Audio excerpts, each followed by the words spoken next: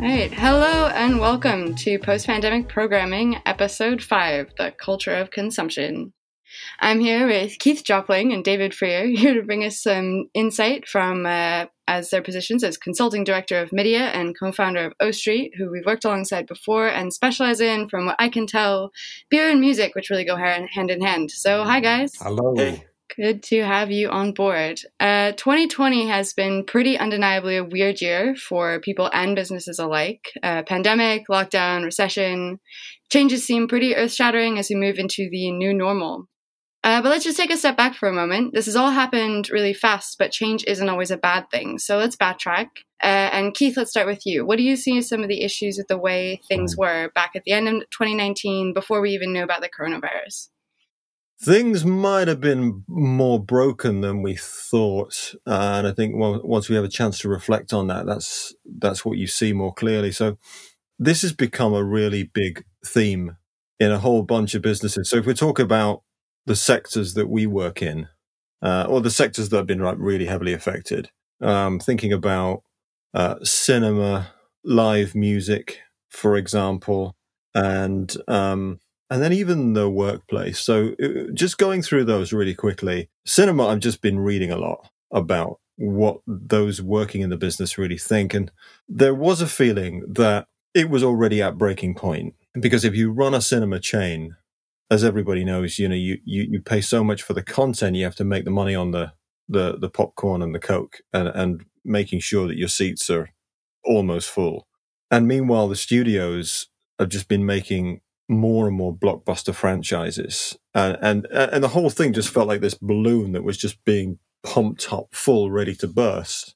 And then you get the pandemic and the pandemic pops the balloon. So what we found is that obviously cinemas have had to close, but as they reopen, they can't reopen because they haven't got the blockbusters, because the studios don't want to release the blockbusters into a theatrical window where there is no bums on seats.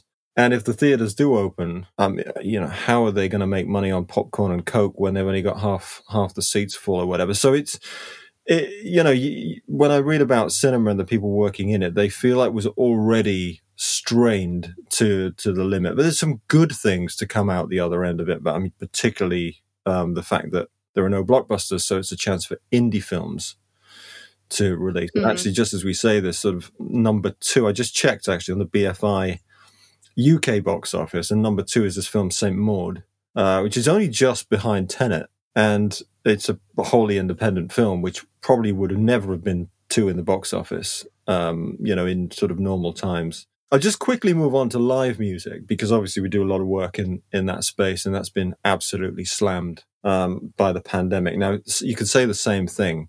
So, live music was dominated by big promoters. Not saying that's a bad thing, but those promoters were making their profits from these huge festivals and huge venues, tours. And actually, I think reflecting on it, maybe alongside the feeling that it'd be really great to see live bands and live music is part of the visceral element of the entertainment of music and the connection and everything else, there's also a feeling that, turning up at a festival or one of these huge venue gigs, buying an overpriced beer for $10 or whatever and a dog for $25 or whatever it is, and not being able to see the band or hear the sound very much, maybe just feeling a little bit ripped off. I don't know. So that people will reflect on what was bad about the previous experiences now that we're into it, and we're going to be a year into this thing before we start to think about even going back to old habits. So we can talk about that later. But that's just a couple of examples. I mean, in particular with live music and the very big festivals, I know we've also been discussing at Media, or rather Mark's been discussing recently, just sort of the loss of the small venue where artists sort of get their runway for their bigger careers. I mean, I guess we can talk about that later as well, as to how the pandemic has had an impact on that. It's a really interesting one. The small venues used to be a much more important part of the kind of live tour circuit, didn't they? I remember even when I'm younger, bands like the Smiths would play at university unions, I was seeing Pavement when I was at art school. So there's a big American band, that. So but that had disappeared, really, hadn't it? Latterly, they're all big global stadium tours. If they weren't the headlining act, the bands you like were maybe supporting a bigger act doing a stadium tour. Were you ever going to have one of those Sex Pistols gigs in the Lesser Free Trade Hall that inspired so many other musicians? I mean, you do wonder whether that had kind of stopped a little bit anyway. So I certainly think that was broken.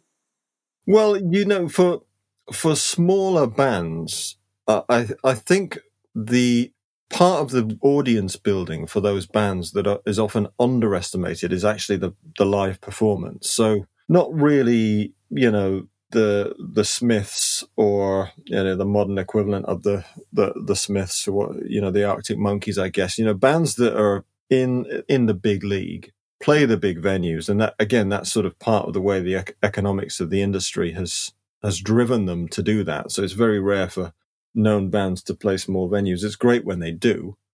I think the flip side of that is that there's more bands releasing music than ever before, and there's more bands coming through the system than ever before. And it's not enough for them to just release a song or release an EP or an album even. You can't build an audience with that. There's too much music to compete with for a start. And the audience that you build up over time, you grow that audience through playing live. That is how you put in the hard yards.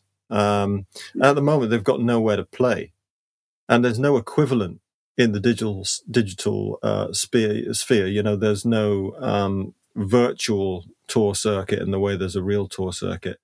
But we can come on to that, because that again then becomes an opportunity, because there's been so many live streaming players have popped up. The innovation is amazing, but it's still confusing an experience, and it's not yet a fully formed experience for the fans. Before we get to that, because I know we're going to be talking about some of the innovation, but if we're thinking back to what's been broken, do you not think that even those smaller bands, this kind of stadium circuit was really sucking a lot of mainstream music, a lot of even up and coming bands into just playing in big metropolitan areas, maybe not playing in regional venues as much. I certainly think there seemed to be a trend and a huge portion of the audience that was missing out on even being able to access that live music scene in a way that maybe happened in decades before.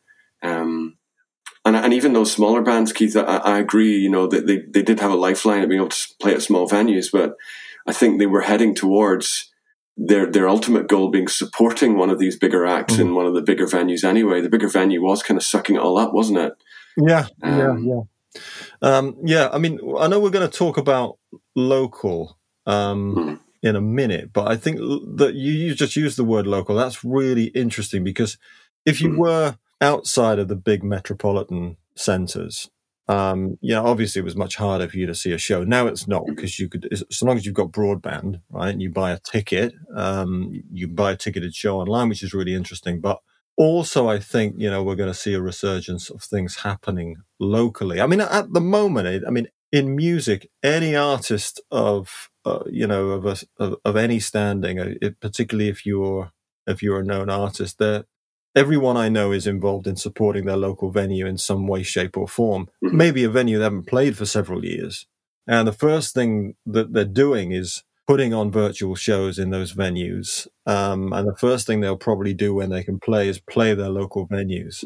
They just have to hang on until we can get through this. And obviously, the government's intervention, the UK government, their grants just hit the 1,500 venues. They've been waiting for a few months. Now they've got the money. How are they going to use that money? That's really, really interesting. How are they going to use that money? Just to tide over until they hope things get better, or are they going to use it to get involved in some of this innovation in the live music space? Well, I think we're getting a bit ahead of ourselves, but that is a good segue into the next bit. So obviously we've got some problems that happened before, and we're already jumping to some of the solutions to the pandemic as solutions to those problems. But let's just look at in between there. There were some underpinning needs for change, and then now everything's changed in a very, very short period of time. So what have some of the behavior shifts just over this period of pandemic lockdown? Right now we're sort of lockdown. I think London's going back into heavier lockdown later this week. That's always incredibly confusing. Yeah, but so what have you seen is happening? Let's just start with David on that. I mean, there's the obvious things. I mean, all of a sudden people are spending a lot more time at home, aren't they? I think people, and because of that, people are maybe valuing their home life a little bit better. They're trying to make their home, their surrounding a little bit nicer. They're not been traveling and out all the time. Certainly in the summer, as simple as spending more money on garden equipment and toys outside, but even just maybe a nicer television, making sure, you have fast broadband speed, especially those of us who had kids who were being homeschooled at the same time. You suddenly think, actually, I need to get my home life a bit sorted. Maybe I need to make sure I get the faster broadband speed, make my house a bit of a nicer place to be. But I think alongside that, because people weren't traveling for social and cultural reasons, but also for work reasons, which is a whole other area we've not talked about too much, I think a lot of people maybe had a bit more free time. Some people say they didn't, but they maybe had a bit more free time.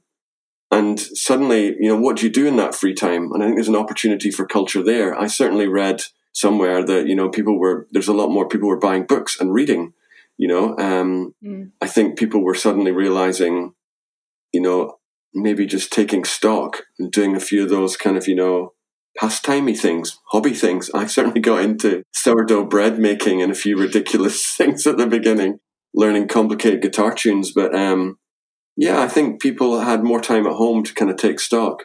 Keith, I don't know, what did you find yourself doing at home? You one of the ones queuing up at the DIY shops when they reopened? Oh yeah, what do you think? No, I did do a bit. I probably feel a little guilty that I didn't use the time to get back into guitar playing and read more books. But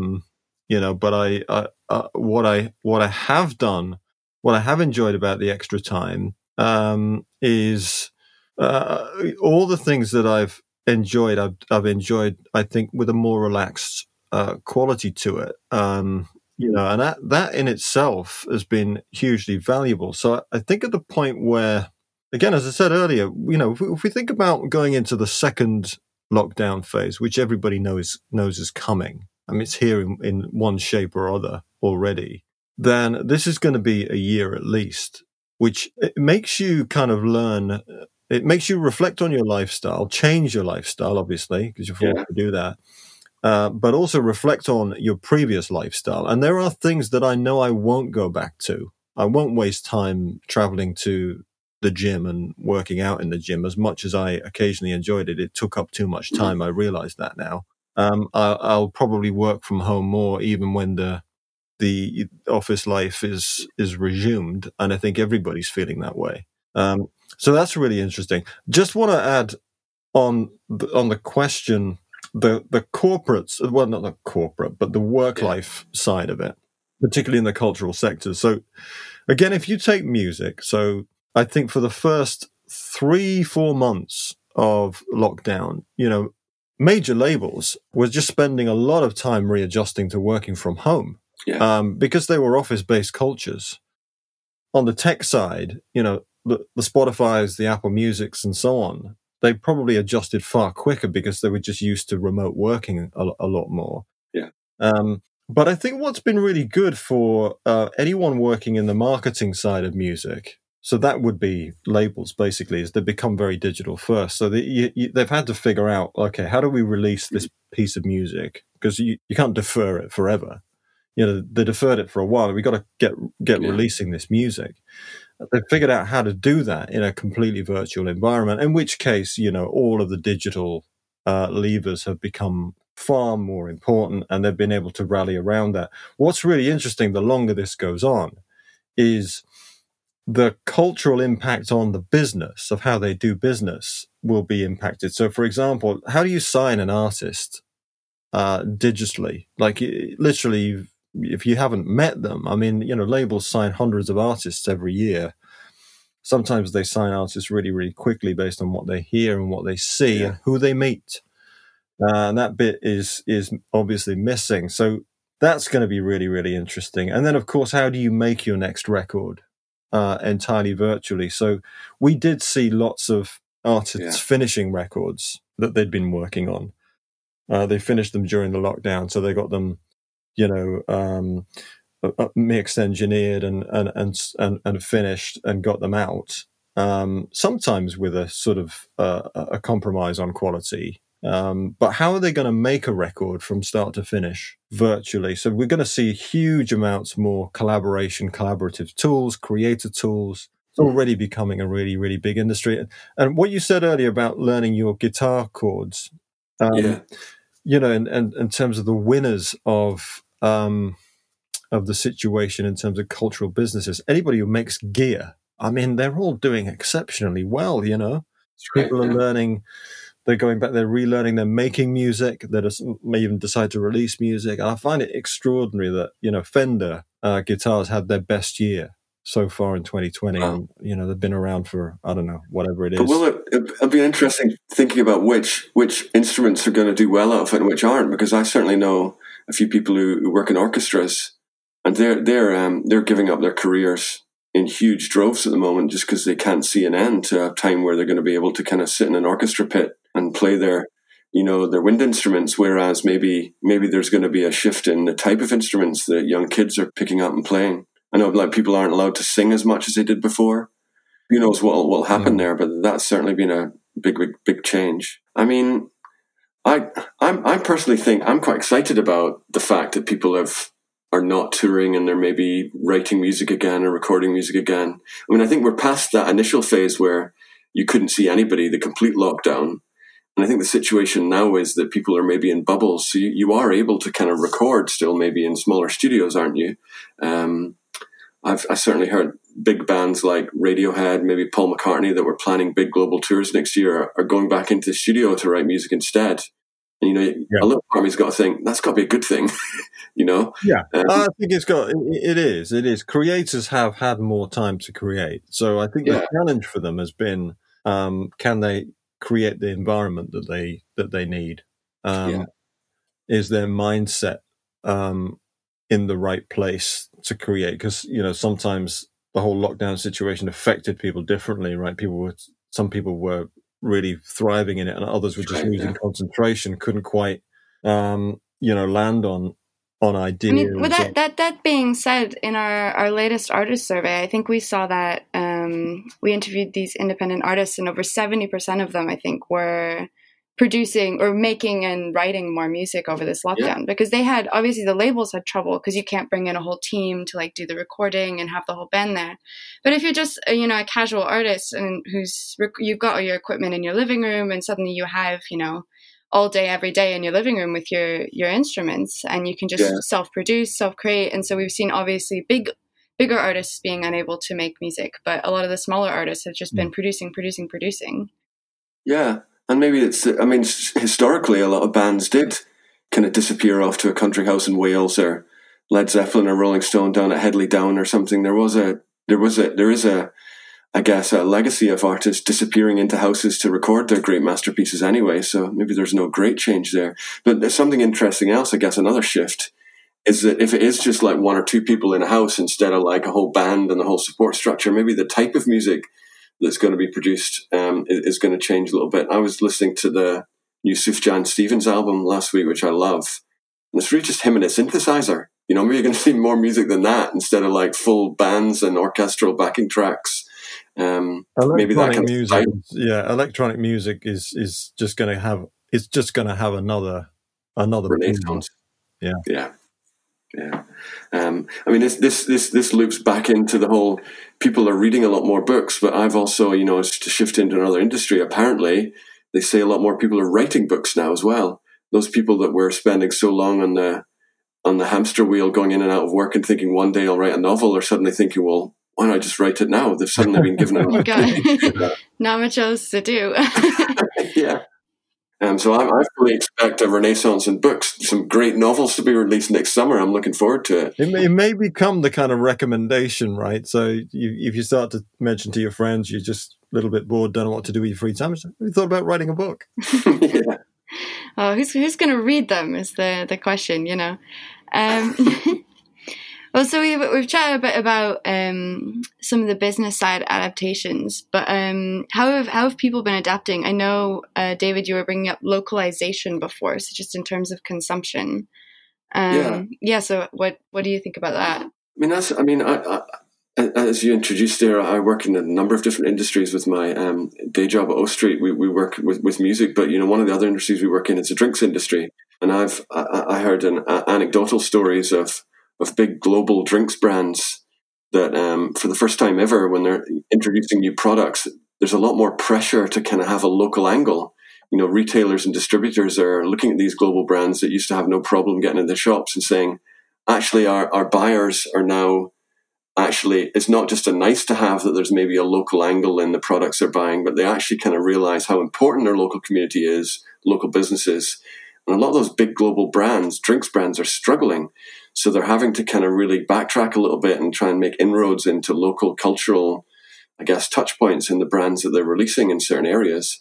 We didn't talk about this so much at the beginning, but I think one of the behavioral changes that happened is suddenly people spent a lot more time in their neighborhoods, meeting neighbors they maybe never spoke to before, so they're valuing this kind of place around them. Instead of it's just something, their home being somewhere they slept at night, traveled to and from work from, it's actually somewhere where they're living. And that local area around them is really important. So it's already having an impact on, as I said, brands, drinks brands and food brands, I think. And maybe there's a similar thing with other kind of cultural industries as well. Do you think there's a parallel with music or other forms of culture, Keith? Do you think that kind of supporting local artists might be something people might get more behind? Yeah, for sure. I think there's going to be some really fascinating things happening with local businesses, cultural or otherwise, and then local communities. Already if you were a local business, let's say, back to cinemas, something like the Everyman has kind of got that local feel to it. It's a national chain, actually, but it's a small independent chain. But it feels like those smaller cinema venues are part of the community. So you've got the capital with the community. So they're going to help you get through it. They're going to keep, giving you the custom and patronage and so on. And so if you've been a local business, this is your chance to kind of draw on that goodwill. I think that's going to be really interesting. And big brands. One of the things I like about the impact on the kind of shock impact in a way on business is that it's kind of the pandemic has blasted the buzzwords away. It's the sandblasted buzzwords like disruption because it's the great disruptor. So now all you can do is respond well.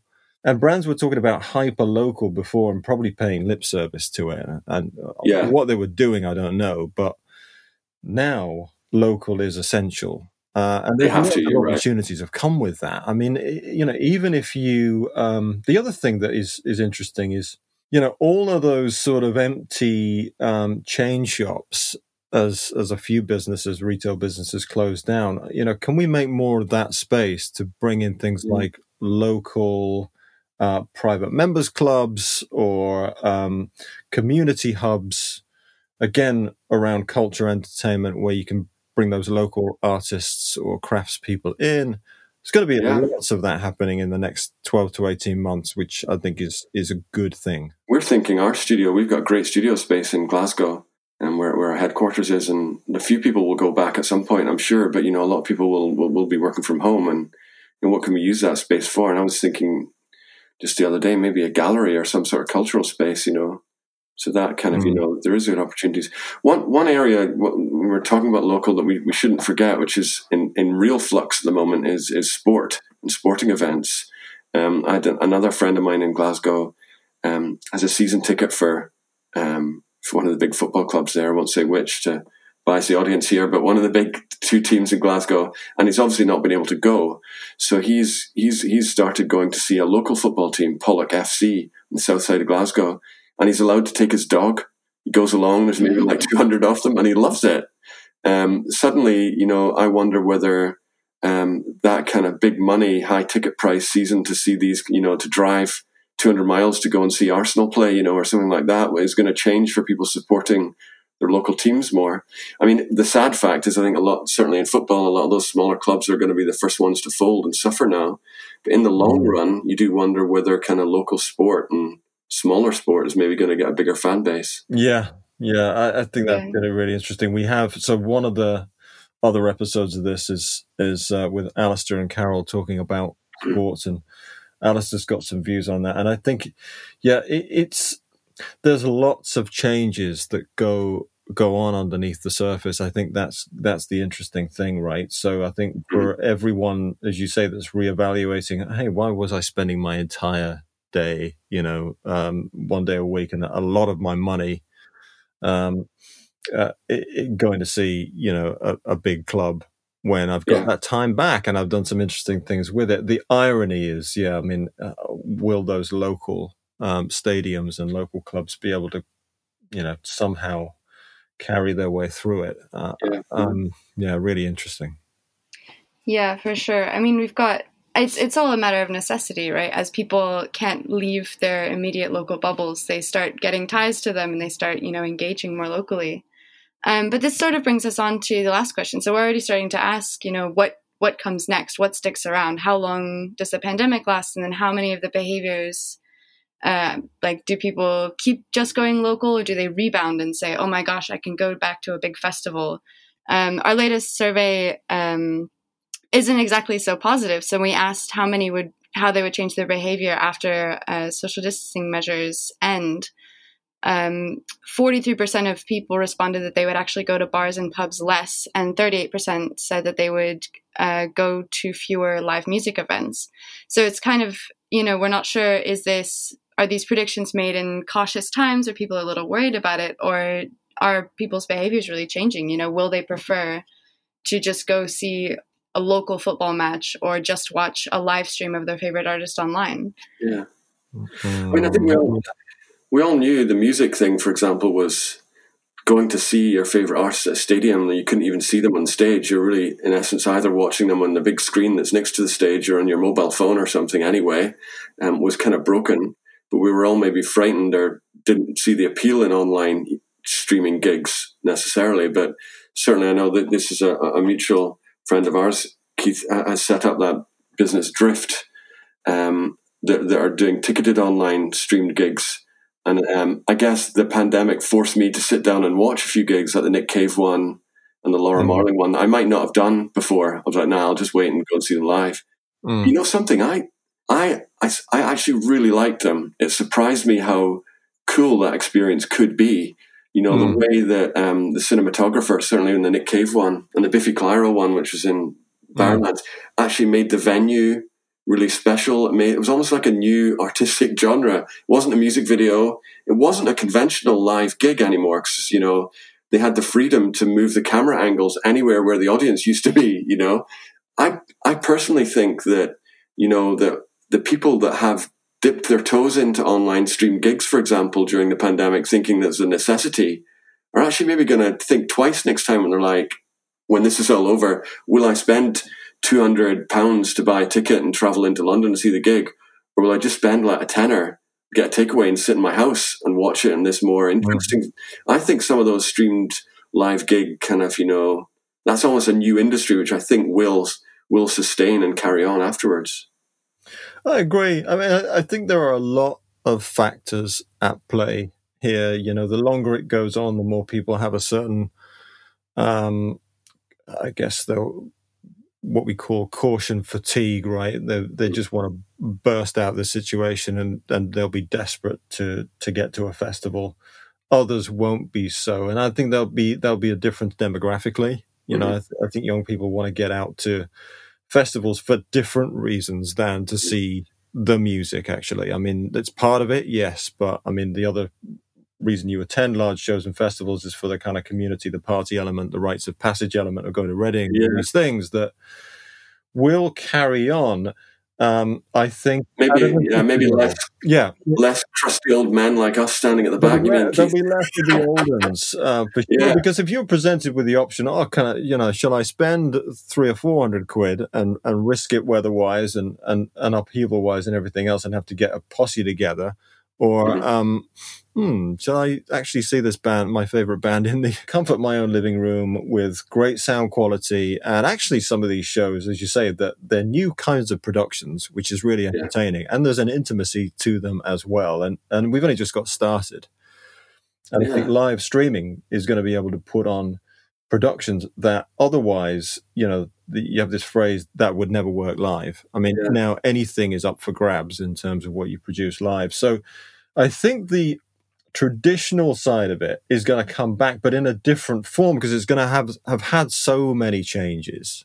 The size of these productions, the scale of them, the price of them, the experience you get when you're there, how far you will have to travel to get there, whether the building or the theater or the field has been repurposed for something else. And there are some big cultural questions looming as this goes on. I mean, earlier on this year, there was a statement by the Evius family about Glastonbury, about, they could not survive one more year of cancellation. You've got huge institutions like the Royal Albert Hall in London didn't get any of the government money yet. These are going to have huge impacts on our culture and entertainment. The really interesting one I saw was the Royal Opera House considering selling that David Hockney painting, and David Hockney not being happy about it. But that's a real tricky one, isn't it? I mean, I don't. It's a real tricky one. Which it comes selling the family jewels. But save another cultural gem, though. To save another family jewel, it's a real hard one. That. It's a sort of trade-off of cultural product in a way, which is interesting. I think that it depends on the attitude of the leadership. So some of the CEOs and the boards of these institutions have taken the view, okay, we just need to get through this. I need to keep as many of my employees paid and employed as I can until we can get back to where we were before.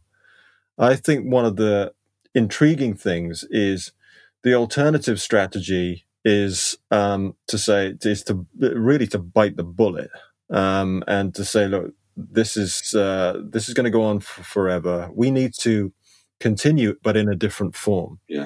So what are the different forms in which we can continue? Do we repurpose this facility we have to be a hybrid physical and digital space? Do we invite in all of the vast quantities of artists making digital productions and new companies like Drift to come in and work with us as a venue or as a cultural organization? They're going to have to start thinking more like that. The longer this goes on, than let's just hang on until things come back, because it's just the longer it goes on, everybody knows it's not going to go back to what it was for a variety of reasons. Is it going to be a bit like those wildfires that you hear about in the great, in the Californian redwood forests that destroy most of the undergrowth but actually help sustain the kind of bigger trees? Is this a great purge? So are all the mediocre and crap venues going to kind of disappear, and we're going to be left with the great ones? I mean, this is a question, but, what are you sacrificing? It's really hard. It's a real crisis. But, maybe the people with real artistic integrity, real desire, doing these for the right reasons, not necessarily always just the commercial reasons, maybe they will sustain. You'd like to think that anyway, wouldn't you? Yeah. Well, it's the question moving forward, and unfortunately we are running short on time, but I think that's a good note to end on. And I suppose if we're being realistic, the big artists, the Beatles didn't start in a massive venue getting signed. They started playing in Hamburg every day, like all the time, and art doesn't come from up top, it comes from down low and comes up. So maybe this will be the trial by fire, and we'll get some really great stuff coming at it over the next couple of years. I mean, one of the great quotes I remember from, I think actually was the head of Publicis at the time, was that innovation comes from the gutter. And I reflected on that for a while, because it's obviously quite a dirty statement in many ways. But yeah, I think the metaphor is a good one. And unfortunately, some of the collateral damage is huge, and some of the artists and creators that do have the potential to become greats are going to be rethinking, what do I do next if I can't create?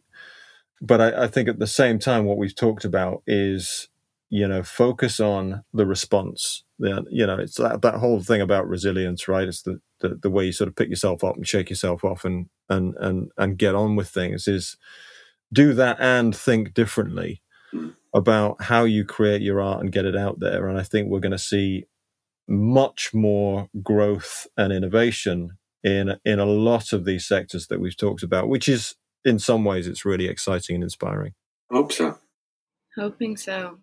Well, thank you guys both for great conversation, and tune in to the next episode. Thank you guys for listening. See you soon. Bye.